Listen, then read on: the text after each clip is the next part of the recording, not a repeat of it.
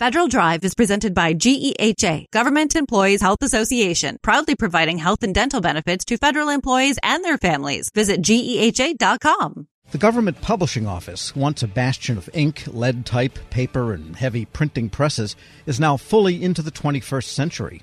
It's looking at ways it can improve operations with artificial intelligence.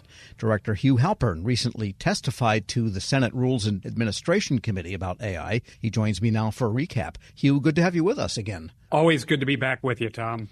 All right, so artificial intelligence and GPO, the use cases aren't immediately apparent. Tell us what you testified about. Sure. The first thing to keep in mind is GPO is a manufacturing operation. We're a little bit different than most government agencies in that we actually produce finished goods for our customers, and we have customers in all three branches of government. And one of the things that we're really focused on is delivering those customers their products with the highest possible quality at the lowest possible cost. So if we can adopt tools that help us do that, that really accrues to our customers' benefit and ultimately the taxpayer benefit. So let me give you one good example. One of the things that we do is we produce the United States passport. Last year, we produced 22 million of them. We've got another order from the State Department for another 22 million this year. We have equipment that will examine the identity pages, which is made of a new material that we manufacture here at GPO, to make sure that those pages are within all of the high quality and security specifications laid out by our customer. And using a very rudimentary form of AI, a very rudimentary form of computer vision, it can look at those pages, decide which ones are within spec and which ones aren't, and reject the ones that aren't for our quality team to take another look at. Similarly, we are using tools that have some AI features to scan documents as we're putting them up on GovInfo, our trusted digital repository, to make sure that those documents don't contain personally identifiable information.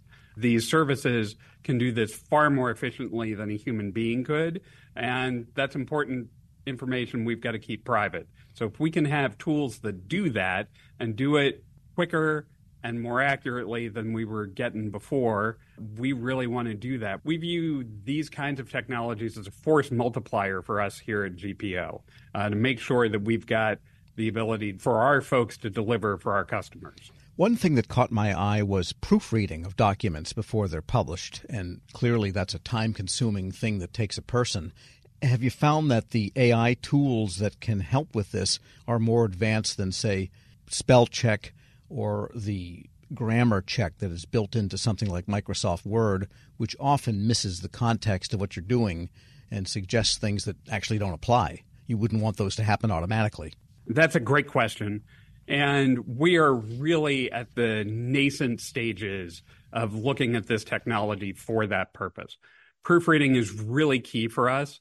We produce both the Congressional Record and the Federal Register, and we do that overnight, 5 days a week, or any day that Congress is in session. And having tools that can free up our proofreading team, those really talented human beings, to look at those more difficult questions that really require a human being to look at. If they can clear out some of the underbrush, that's a really important benefit for us. So I can share with you an example I used at the hearing. At GPO convention is we always capitalize the word state when we're referring to a political subdivision of the United States. But the word state gets used in a lot of different contexts. So while we have scripts that are really blunt instruments, they're big search and replace programs, they don't have the ability to discern when we're referring to the state of Wisconsin or a New York state of mind. So if we can get more sophisticated algorithms, more sophisticated tools that can discern some of those things, that means our proofreaders are freed up from having to clean up after the machines and really are able to focus on bigger issues. We're speaking with Hugh Halpern. He's director of the Government Publishing Office. So that sounds like in that particular instance, you would use a large language model type of AI. And I haven't really heard that in all of the discussions applying that to legislation, for example, where you have sometimes enormous documents, thousands of pages, with very specific language that, frankly, is not found in too many other human endeavors. That's absolutely true. And whatever you call this, whether you call it AI or it's a large language model or it's generative, they all have applications to what we're doing. One key thing to keep in mind for GPO, unlike Congress or unlike, frankly, a lot of other federal agencies, we don't generate content ourselves. Our job is to deliver content to the American people and really worldwide on behalf of our customers. So we are less looking at some of these generative technologies, although they could have applications, for instance, in our acquisitions team to help write federal procurement contracts, things like that. And we're looking at some of those in a pilot. But we're really focused on some of these technologies, much like you get if you're composing something in Gmail or in Outlook, where it's suggesting a better way to phrase things. So as these tools get more abilities, we want to make sure that we can incorporate those into our workflows to make our folks more productive. And how do you go about deploying them? Because clearly it takes the information technology staff. But what about the craftspeople, the readers, the people that have been doing this work? Do you bring them in to really get a deeper understanding of what's the best way to apply these tools? Oh, absolutely. The key thing to keep in mind is we want to do this very, very carefully. We don't want to introduce quality issues into our workflow. And the best people who are going to be able to tell us where we can apply a tool and get the maximum value out of that tool are the people who are doing the work. You know, you can have the best IT folks in the world, but if they're not the ones actually doing the work, they might design a tool that doesn't work in our workflow. So having the folks who are actually doing the work as part of the development process is really key for us. And again, this is not to replace any of these really talented individuals. It's to, again, act as a force multiplier to allow them to keep up with the increasing volume that we're getting for federal documents and let them continue doing the work that they're doing just more productively. Do you think that AI could maybe help with the logistics? Because you do have printing operations, even though they're much more customized and, they're duplicators in effect, blown up, as opposed to printing presses where you can have small quantities, large quantities. So there's a lot of scheduling, paper delivery, et cetera, variables that go into the daily operation.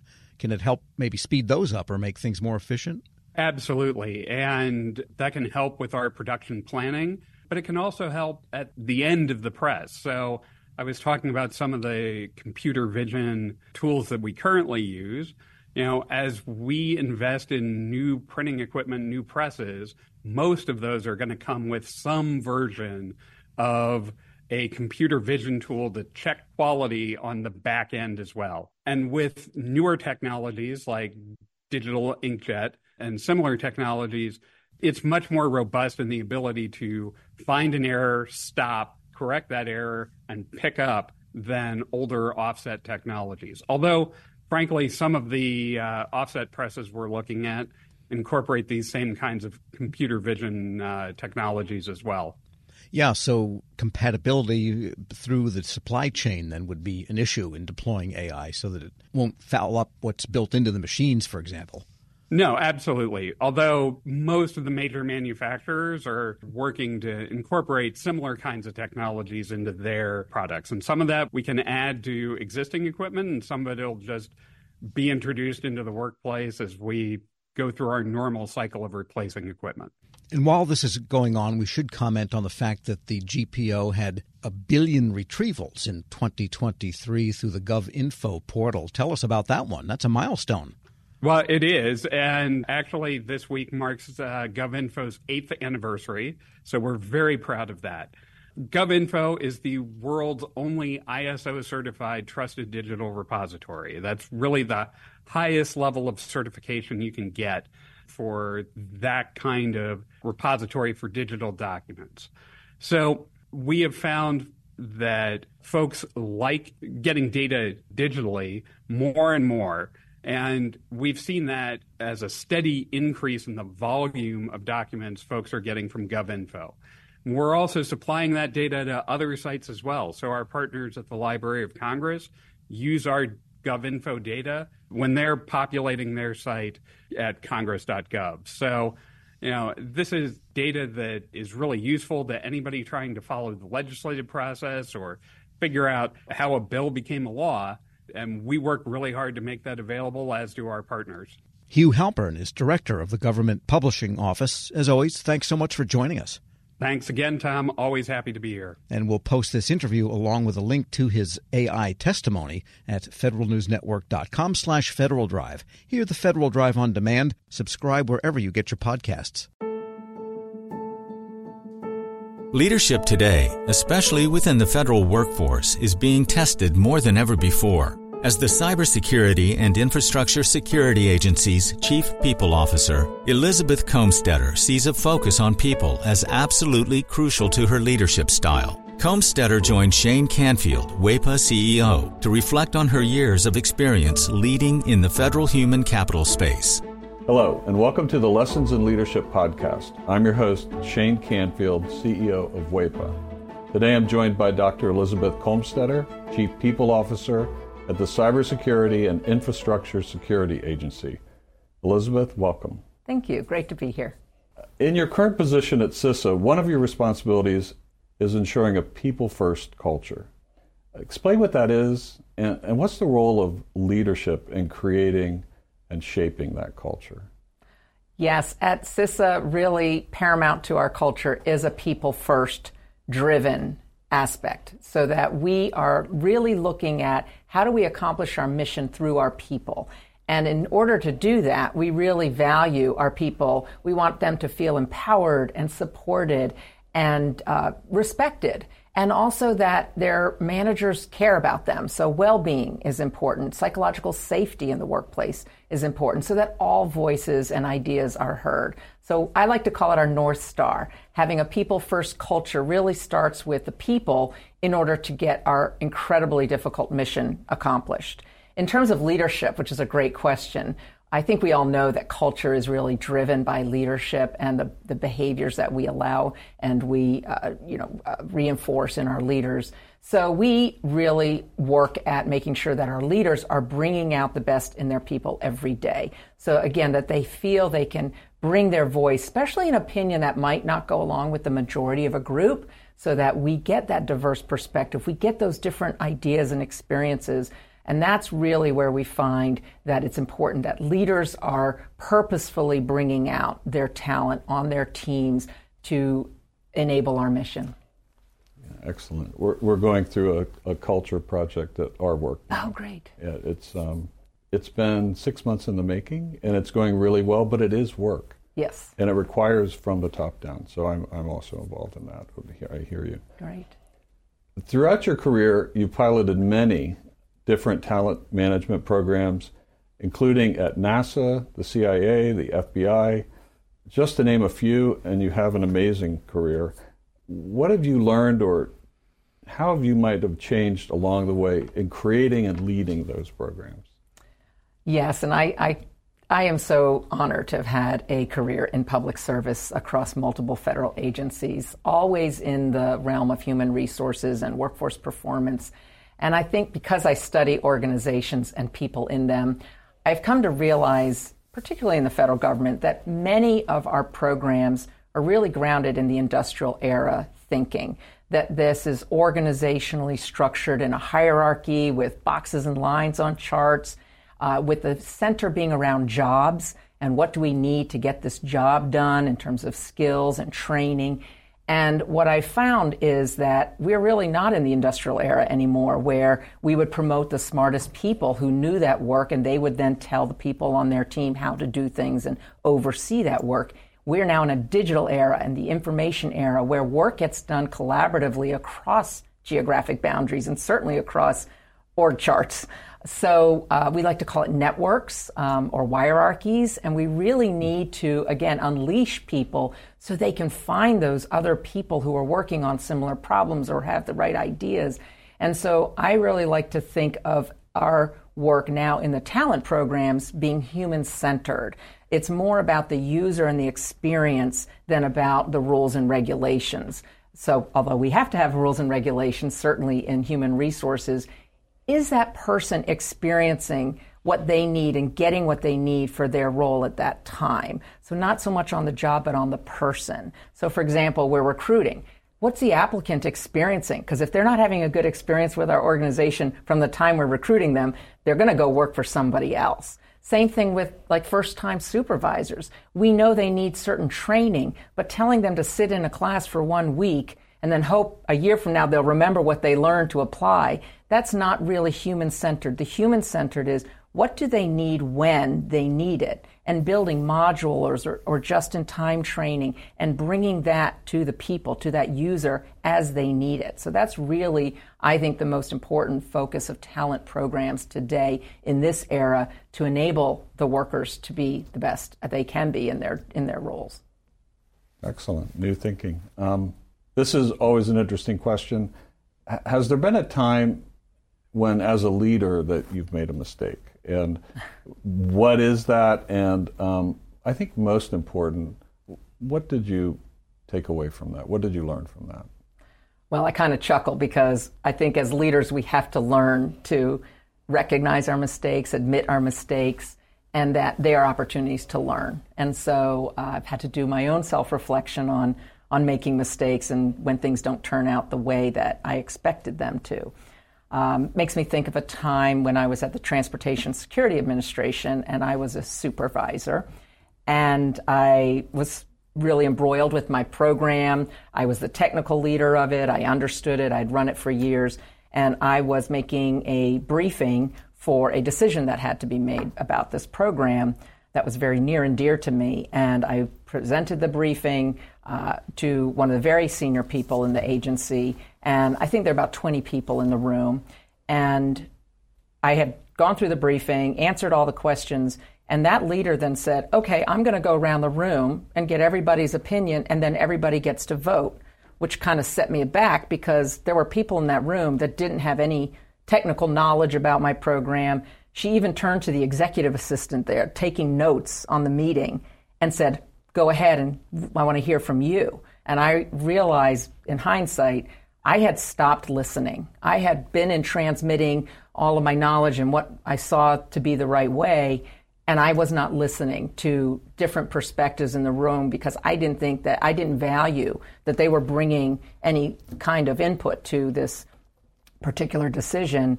And it didn't go as I had hoped, and I left very disappointed and was busy blaming the senior leader and how that meeting was conducted, that she let all these people have opinions when they didn't know, in my mind, didn't know what they were talking about.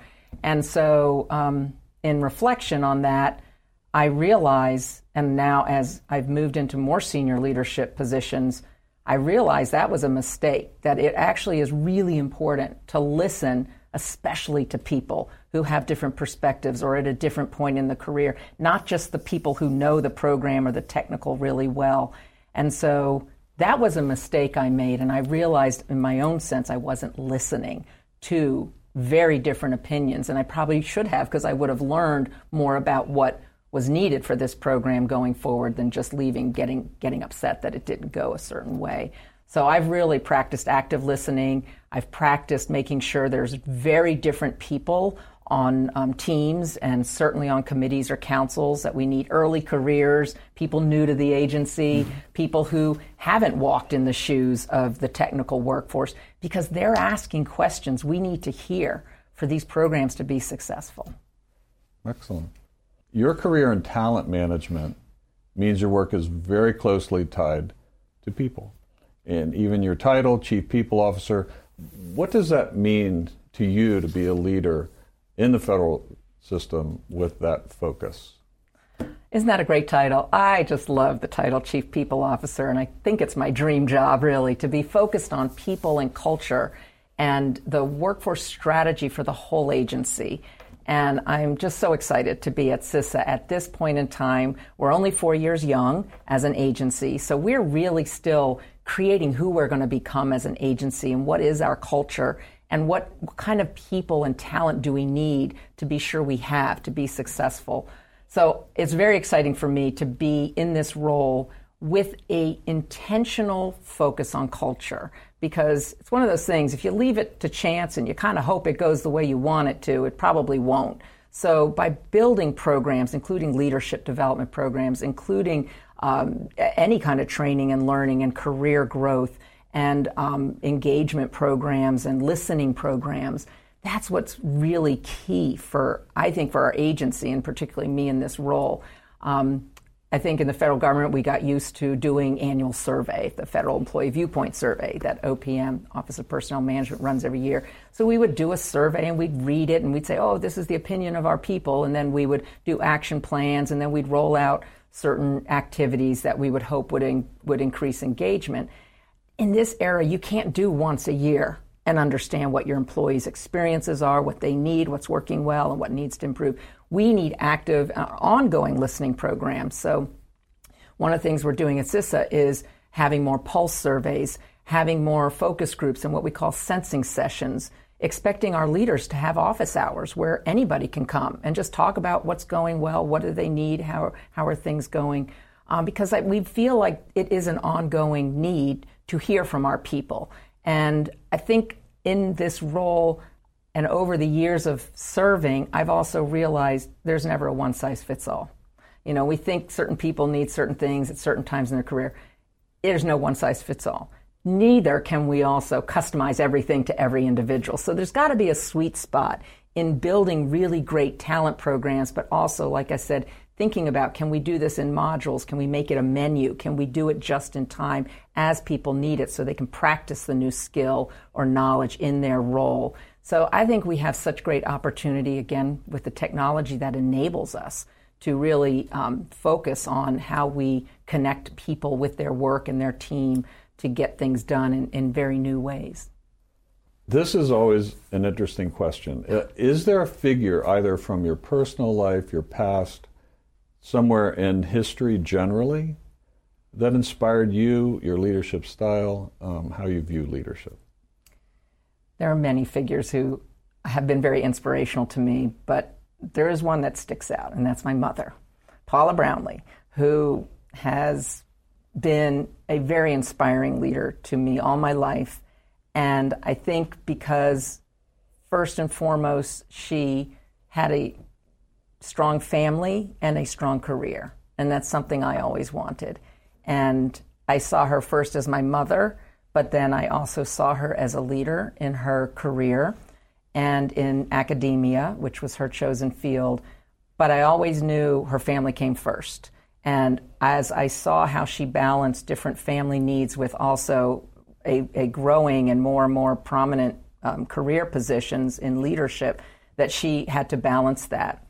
And I think I learned from her that you can have both. You have to focus on different things through your career and through your life, but that you don't have to trade one for the other. I've been happily married for 32 years, and I'm a mother of twins who are almost 24 years old. And I've had a great career in public service. So I think that having her as a role model has really helped me find my own courage, find my own confidence, and find my own voice in how I can prioritize the things that are most important to me so that I can actually balance both family and career.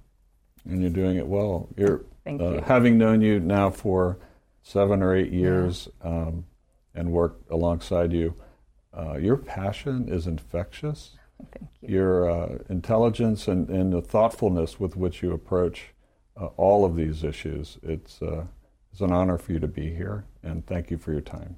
Thank you very much. I'm Shane Canfield, CEO at WEPA, and until next time, have a great day. Find the full podcast and future episodes of Lessons in Leadership on the Federal News Network app and anywhere you enjoy your podcasts.